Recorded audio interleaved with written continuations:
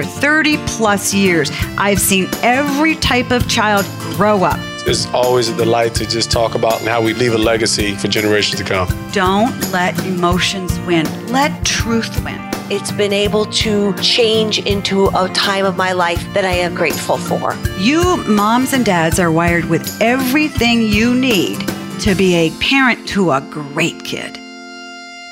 Welcome to Parenting Great Kids. This is episode 2, Parenting Your Child's Inner World. I'm your host, Dr. Meg Meeker. Parents, this podcast exists for you. I want you to catch your breath. You know what? Close your eyes, as long as you're not driving, of course. Take a breath. And I want you to know this today. You are the most distinct possible parent your child could ever have. The fact that you are your child's parent is not an accident. I don't believe in accidents. I believe in providence. I don't believe in accidents. No other human being alive has your specific DNA, your ability to love your child like you do. No one. You are completely distinct and necessary. I want you to take that in, parents. I want you to just think about that. And I want to say something else that I don't think you're hearing enough, and that's this. Thank you for giving your vulnerability, your sincerity, your laughter and tears, your attention, your time, your sweat, your agony, even when you wanted to run away from that situation or from that child or from that fight or from that slam door or that screaming. Thank you for staying, because kids grow and they change. Get that. Your legacy as a parent is all of those mundane moments where you thought life was boring and you're not getting through to that child. That's what makes your child a great adult.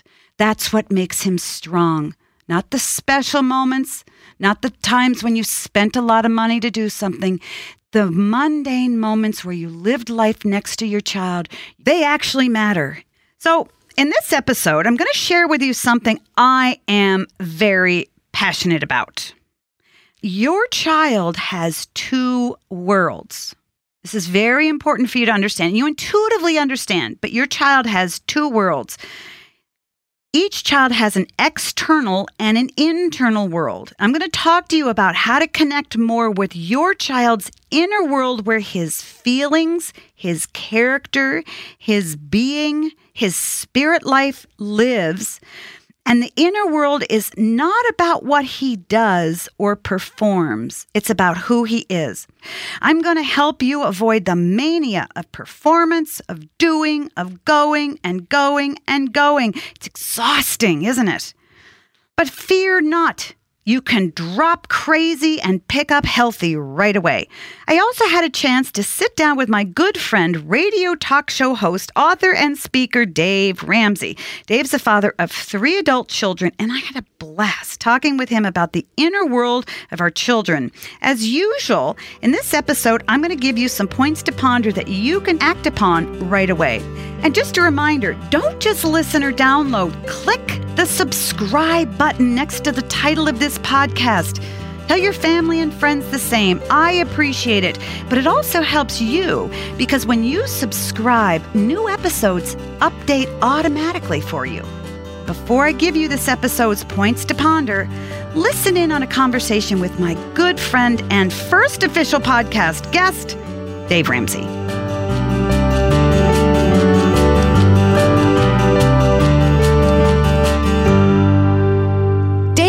Ramsey, I am so excited to have you as my very first guest. You're so gracious to come and let me interview you and let our listeners have a peek into Dave Ramsey, the man, dad, grandpa, because I know a little bit about your personal life, and I just admire your character. So thanks so much for joining me on my podcast. Well, we love Dr. Meg Meeker, and to be part of this launch is a big deal. It is a big deal. This is really, really important work you're doing. So, Dave Ramsey Exposed. Here we go. Right? Oh, no. Dave Ramsey Exposed. No, here. It's happening. The real deal. The real deal. You and I have talked about, and I know I gave a lecture at this on Smart Conference, about the fact that kids have an inner self and an outer outer self. There's an inner child and an outer child. And parenting that, and how our culture, we train people to parent the external world of our kids. Make sure they get enough stuff. Make sure they go to the right schools. Make sure they grow up and have a job that's going to make them a lot of money. Make sure they look really good. But really, to build great character in kids, you have to attend to the inner core of your child. You have to worry about their faith and their feelings and their character. And I know that's important to you. What are some of the important ways you taught great character to your 3 kids? I don't know that it was ever like Tuesday night is character building night. I mean, we didn't, it was not like some kind of weird thing like that. Stuff like we believe in hard work. Yeah. Believe in telling the truth. And you believe if you're going to do something, it's the sayings good grandmas used to have, and and those things are just woven into the fabric of our lives. And I think that's how we did it. And, anything worth doing is worth doing right, Right. So go clean it up again. That's not clean. So sometimes there's a hard knock that the parent gives the child to build that character. And then the juxtaposition of that is there's a time when they're a child and you have to be there with grace and with mercy. And you lift them back up after they've gotten knocked down. Mm-hmm. And so I don't know that there was a certain thing, but it's just the basics of hard work and integrity and, loving God and respect. Mm-hmm. Yes, ma'am, and no, ma'am. I'm from the South. Yeah. My mama said stuff like, you got to say the magic word, please and thank you. Mm-hmm. Those are magic words. Right. I don't hear people say that kind of stuff anymore. It's true. Yeah. And that kind of respect, those kinds of respect, integrity, work ethic, excellence, and dignity. But whatever they were doing, whether it's Daniel playing ice hockey, Rachel playing soccer, Rachel and Denise playing softball, you're going to be in there, and your head's going to be in the game, and you're going to do all you can do, and you're going to do the practices, and you're not going to be a prima donna. And so they were kind of journeymen, if you will, in sports. Right. But they had a blast. We had fun with it, and we're going to have fun. So you didn't, as your kids were growing up, you didn't push them and expect them to have a perfect performance all the time. Because one of the things I see with young parents now is this, pressure to jam all of these activities onto their kids is often overwhelming. And I didn't feel that. Did you feel that when you were raising your kids? I didn't do it. I mean, there were people out there did it. We called them super parents. They were like the ones that their kids had to play travel everything. Yeah. Sharon and I talked about it even when the kids were, I guess, early teens. It's like some of those parents, it's like their identity is tied up in how good their kid is because they don't feel good enough about themselves.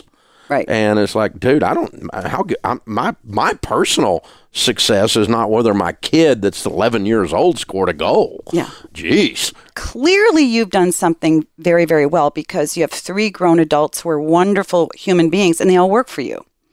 And if you don't have a great relationship with your father, you do not work in his company. So I think that says a lot. Were there times when your kids were growing up where you just blew it? Oh, all the time. What would you do if that happened? Apologize. You did? Yeah. Do you remember any times that you would be willing to share where you really blew it? Maybe when they were teenagers with one of the girls or Daniel? One that comes to mind is a little different than that. It was the result of having blown it other times. And that was we left the younger 2 with the older one. And for the first time, she was the babysitter. Mm-hmm. And when we came home, apparently we left this child who was 14 and a sweet little girl. But apparently when we left, she became Genghis Khan. And she was a tyrant. And the other 2 rebelled against this tyrant. And I thought, and then she lost her temper with them. Oh. And I thought, and she's yelling and screaming at them and because they wouldn't do what she said. And I thought, she's being her father. She was not replicating Sharon. She was replicating Dave. Yeah. And I said, baby, this is you don't want to live your life that way. Mm. And she and we went for a walk when we got home. And I said, this is where your dad's let you down. You picked up some bad habits. Hopefully there's some good ones in there that you picked up too. But kiddo, that's something you don't want to model after. Mm. And it wasn't that I was that way all the time. I wasn't. But I had been enough times That she as the oldest child, the problem is everything gets broken in on them. You exactly. know? They absorb all the good and bad. That we always laugh around the Ramsey table. The oldest one got all the beatings, you know, Yeah. and then they warn the little one. Yeah. But there's nobody to warn the oldest one. That's right. That's right. That's right. Well, that's interesting because you know how one of the things I talk about is how kids just watch us all the time and they just sort of pull in all the behavior they see and they internalize it and that's who they become. Did you change any of your behavior after that? I met Christ the year Denise was born. And so I had been through the process of changing as she was growing up. Mm-hmm. So by the time we get to her at 14, what I was at the time I had that conversation was not what she experienced when she was 5. Mm-hmm. And so I like to think, to the large extent, that what she was doing was she got some of her earlier dad that by the time we had this conversation was a better dad and a better man. So I was, growing up myself spiritually and learning.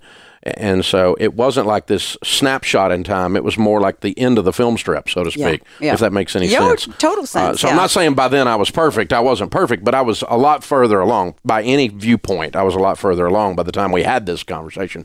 But what she was replicating maybe wasn't the dad of that moment, but it was the dad of her youth, earlier youth. Has she let that go by the by now that she's a grown-up? She doesn't do that anymore? She is very patient with her kids, but I see her... those wheels turning. Yeah. I see her catch herself. She has to. We all do. I mean, she's got a 2.5-year-old. Yes, that's right. In order to let a 2.5-year-old live, you have to catch yourself. Yes. Oh yeah, but, yeah. I see her catching herself. Your faith is very important to you, and you talk about it a lot in the air. And my faith is very important to me. My faith in Christ. However, you can't make your kids have faith. Mm-mm. Did you ever worry that they weren't going to have faith? I'm more worried how much crap they were going to go through because they go from our faith to some kind of a dip. They step off a cliff of some kind to grab a hold of their own thing. And how deep is that hole that you got to fall in to grab your own thing? And some families go through that. And I knew there's always that kind of wilderness experience almost for a kid to leave their parents' faith and find their own. Just how is it the 7-acre woods out back of Winnie the Pooh, or is it the 40 years in the wilderness of the children of Israel? And so how far before they come back around? And hopefully that's got something to do with what they saw. Mm-hmm. And what is the foundation of what they, were we living at home what we said in church? So the way you worked at transferring a good faith and love for Christ to your kids was just you and Sharon living it in front of them. Example. Okay. Example. Yeah. We did not. We had friends that got their kids up 5 o'clock in the morning. They all had to memorize scripture and all that stuff, and that's enough to make somebody run from the faith, probably. But I think so. No, I mean it was just we were not hypocrites. Yeah. Period. That's who we were in front of church people, in front of the pastor, and behind closed doors. Mm-hmm. We're just the same people all the time. I try to imagine what it would be like as a kid growing up in the Ramsey home. And here you're dull. You're really kind of an enigma, because I think to the masses of the millions out there who know you and listen to you on the radio, they would think, you're probably a very prideful man. You're probably a very hard-driving man. You're highly disciplined, self-disciplined. I'm sure you worked extremely hard, and you've got 3 kids, and Sharon's just an amazing person. So do you intentionally balance your work life and your private life, or do you not? No, and I think it's an illusion. The thing that offsets that is when you're on something, be on that. Mm-hmm. And so I heard Gary Smalley passed away the other day, and I heard him speak when we were just married, and him and John Trent. And John talked about, you wear a sword at work, and when you come home, you need to take that sword off and put it over the mantle. Mm-hmm. You can't use the same sword on your family that you use at work. The same tools don't work. And you need to shift gears, and you need to be present where you are. Mm-hmm. So many people say, I want to spend time with my family, and they sit in front of the television. Right. Or on their phone. Yeah. I want to spend time with my wife, and then they go on a date, and both of them are sitting across the table from each other with their thumbs going, looking at a screen. And so be where you are 100%, and it offsets all that stuff. Mm-hmm. So my kids, even when they were little, they knew when Dad's at work. Yeah. Don't bother him.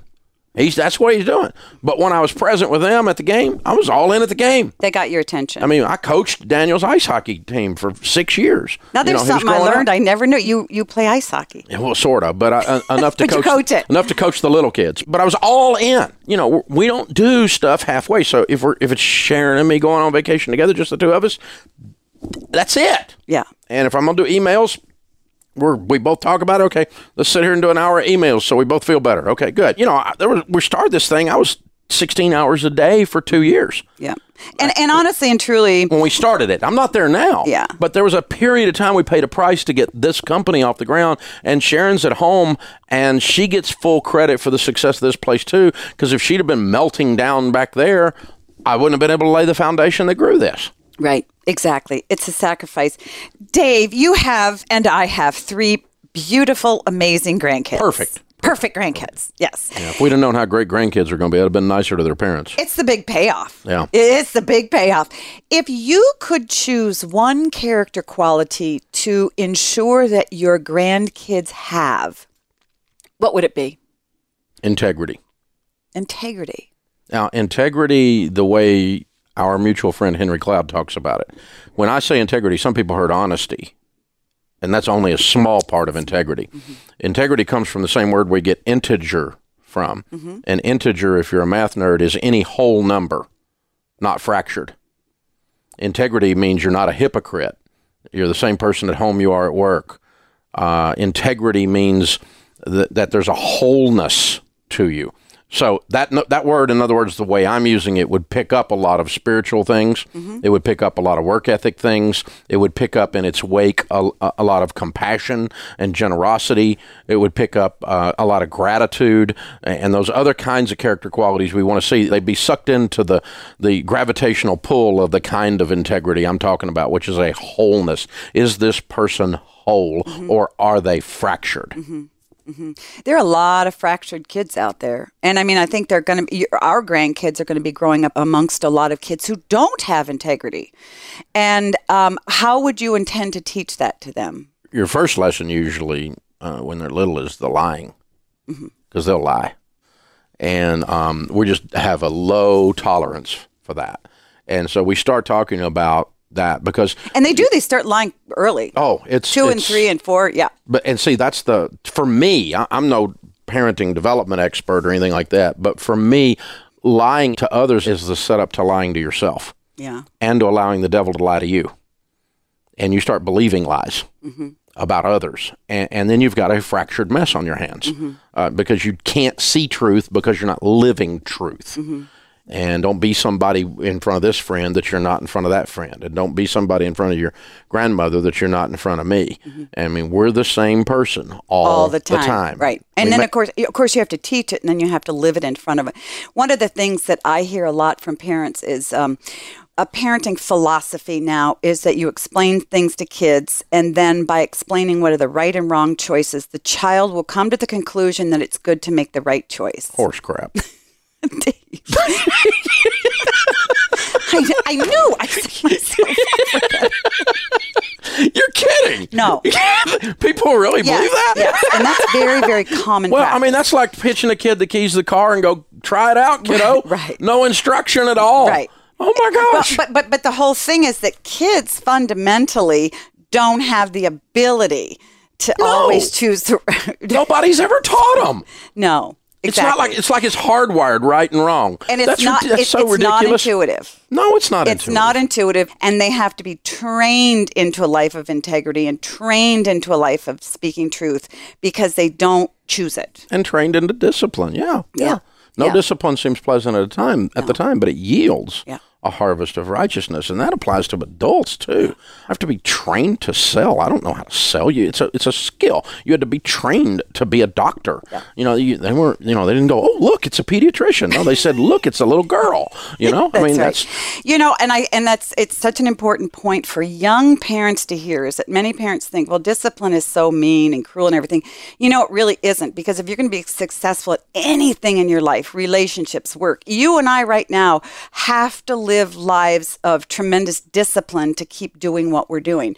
And you have to teach that to young children. And I think one of the best places to start is teaching them, how to be truthful. But nurturing a character quality of integrity is extremely important, much more important than worrying about the externals. My honored guest is Dave Ramsey. Everybody knows him. I sure appreciate your eloquent explanations of everything. Good luck with the edit. You're the best. Thank you so much. Well, we're honored to be with you. Great. Thank you for having us. Thank you, Dave. When it comes to parenting your child's inner world, I want to offer you 3 points to ponder. First, shift your focus from giving your kids things, and that includes finding the right school for them, buying them the right clothes, finding the right opportunities. These are all the external world things. Shift your focus from giving them these things to spending time with you. This is going to help build their internal world. Remember, time with you improves their self-confidence, their sense of value, their moods, and it shapes their identity. Now, let's think about this. And you can literally almost look at your child as a hard-boiled egg, okay? You've got the firm white on the outside. This is your child's external world. This is what people see. These are the clothes they wear. This is their weight, their hair, the school they go to, the grades they get, the sports they play.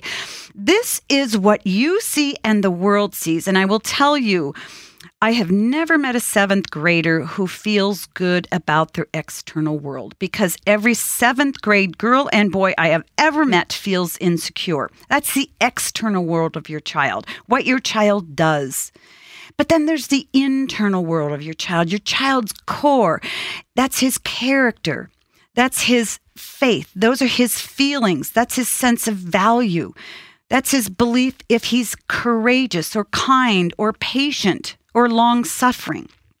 So I want you to begin to see your child very differently, seeing his inner world and his external world, spending more time with your child, because you understand that the more time you spend with your child, the happier they're going to be. You never resolve arguments if you don't spend more time together. You never resolve arguments, heal hurts, unless you spend more time together. Many parents, when they have an argument or a fallout with the kids, they pull away, they divide, they say, forget it, I throw my hands up. But listen, parents, you need to plow in there. That's how you resolve hurts and you resolve conflict and you resolve issues.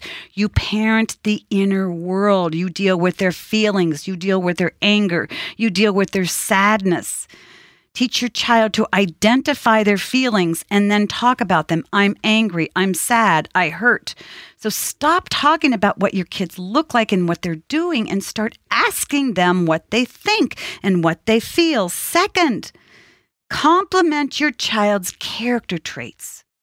We focus so much on what clothes our kids wear, buying them the right shoes, finding them the right friends, getting them in the right school, helping them to play the right sports. Stop doing that. When you want to compliment your child or you want to build them up, never, ever, ever compliment them on how they look. Okay, I want you to shift your focus and start complimenting their character. You can find great character traits in any child. Is your son strong? Is he courageous? Is he intellectual? Is he assertive? Is your daughter kind? Is she empathetic? Is she compassionate? Is she patient? Find character qualities that you see are strong in your kids and compliment them on those rather than their performance, because that's what's really going to build their self-confidence, change their moods, and create great identity. Don't we want our young girls to grow up feeling emotionally, intellectually, and physically strong? Or do we want to constantly talk about losing that last 10 pounds so they go away and feel like they're a waif? Compliment your child's character. Third, pay attention to their spiritual lives. Studies show that most kids have faith in God. So develop your child's faith. I know this is a little thorny for you, but again, I'm a child advocate. And I've read study after study after study that children are born with an intuitive sense that there is something more to life than they can see and touch. And as they get older, that is pounded out of them, not nurtured. Your children, I'll guarantee you, when they're 5 or 6 or 8 or 10, are a whole lot more comfortable talking about God than you probably are. So if your child has that intuitive sense, what are you going to do with it? Are you going to grow it? Are you going to identify it? Are you going to build it? Are you going to talk to your kids about who you think God is and who you think He isn't? Are you going to talk to them about the Bible, or are you going to tell them it's a bunch of nonsense? You owe it to your child. You have the right and the privilege to raise your child according to your biblical spiritual beliefs. Don't neglect that, parents. My job isn't to sit there and tell you what to say and how to say it. My job is to tell you every child has a spiritual inclination, and you have an obligation to raise your child according to your spiritual and biblical beliefs. Because every child wants to know who God is. They want to know what He's like. And they want to know whether He's floating or whether He has long white hair, whether He's kind, whether He's good, whether He sits there with a big, huge, long ruler He's got to wrap him on the head. Many kids think that. Don't let your child grow up thinking that and believing that about God. So never, ever, ever neglect your child's spiritual world. These 3 points to ponder are: first, shift your focus from gifts to time. Complement character, not performance or looks, and pay attention to your child's spiritual life. All right, let's get social. I want to hear from you and interact with you. You can find me on Facebook, Instagram, and Twitter, or go to megmeekermd.com and click on the links. You can send me a question on Facebook or email it to askmeg@megmeekermd.com. Again, that's askmeg@megmeekermd.com.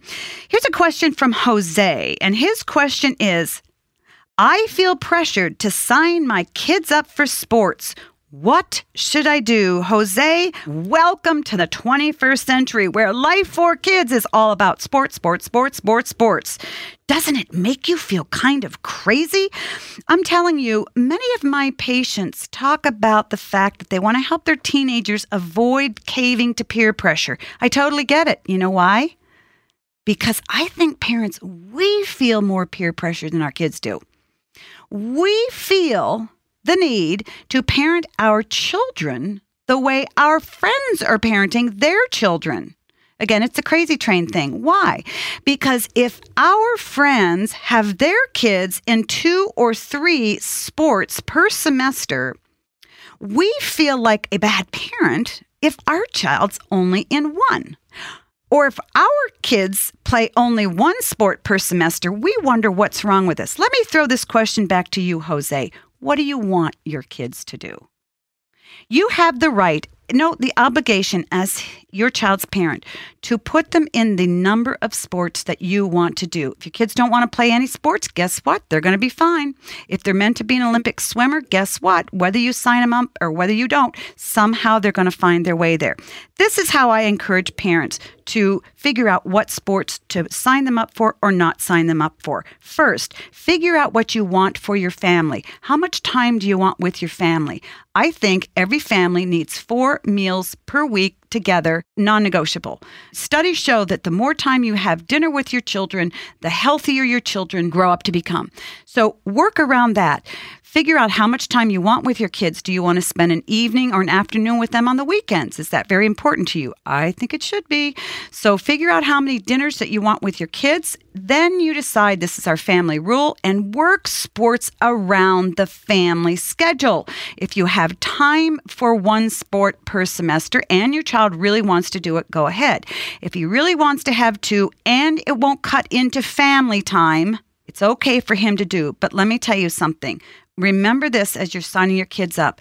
You have a dream. Every parent won't admit it, but they have a dream that their child will become the next Olympic blank. Figure skater, hockey player, gymnast, it doesn't matter. Let me tell you, friends, 99% of the kids who play sports like crazy in grade school, junior high, and high school never end up playing those sports in college. Look at sports as playtime. Look at sports as something that your child will enjoy. It'll help build his character somewhat. But you remember, his character is really grown by being face-to-face with you. So you cannot allow sports to interfere with his time with you. We all feel the pressure, and it comes from a fear that our child will lose out on opportunities to excel later in life. But you know what? Don't worry about that. Never parent out of fear.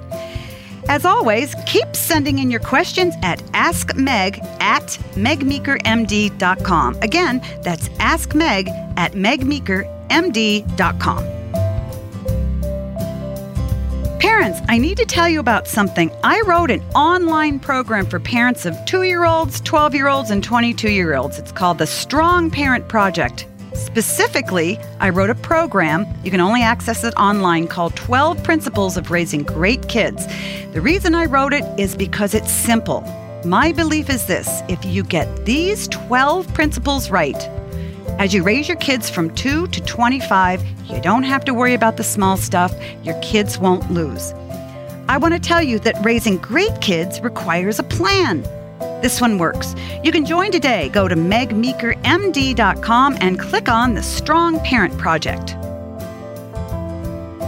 Parents, you're stronger than you think. Don't buckle to parent peer pressure. This is your child and your family. Being an excellent parent has nothing to do with your child's performance or how well he or she does at school or sports. Get clarity and stick to it. Do what you know is right for your child. You'll never regret having your son or daughter spend more time with family. But you may have regret the hours and hours he or she is away doing things at a high school or college sport that he gave up on afterward. And most kids do give up on these sports.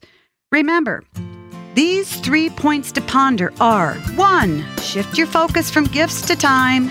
2, compliment character, not performance or looks. And 3, pay attention to their spiritual lives.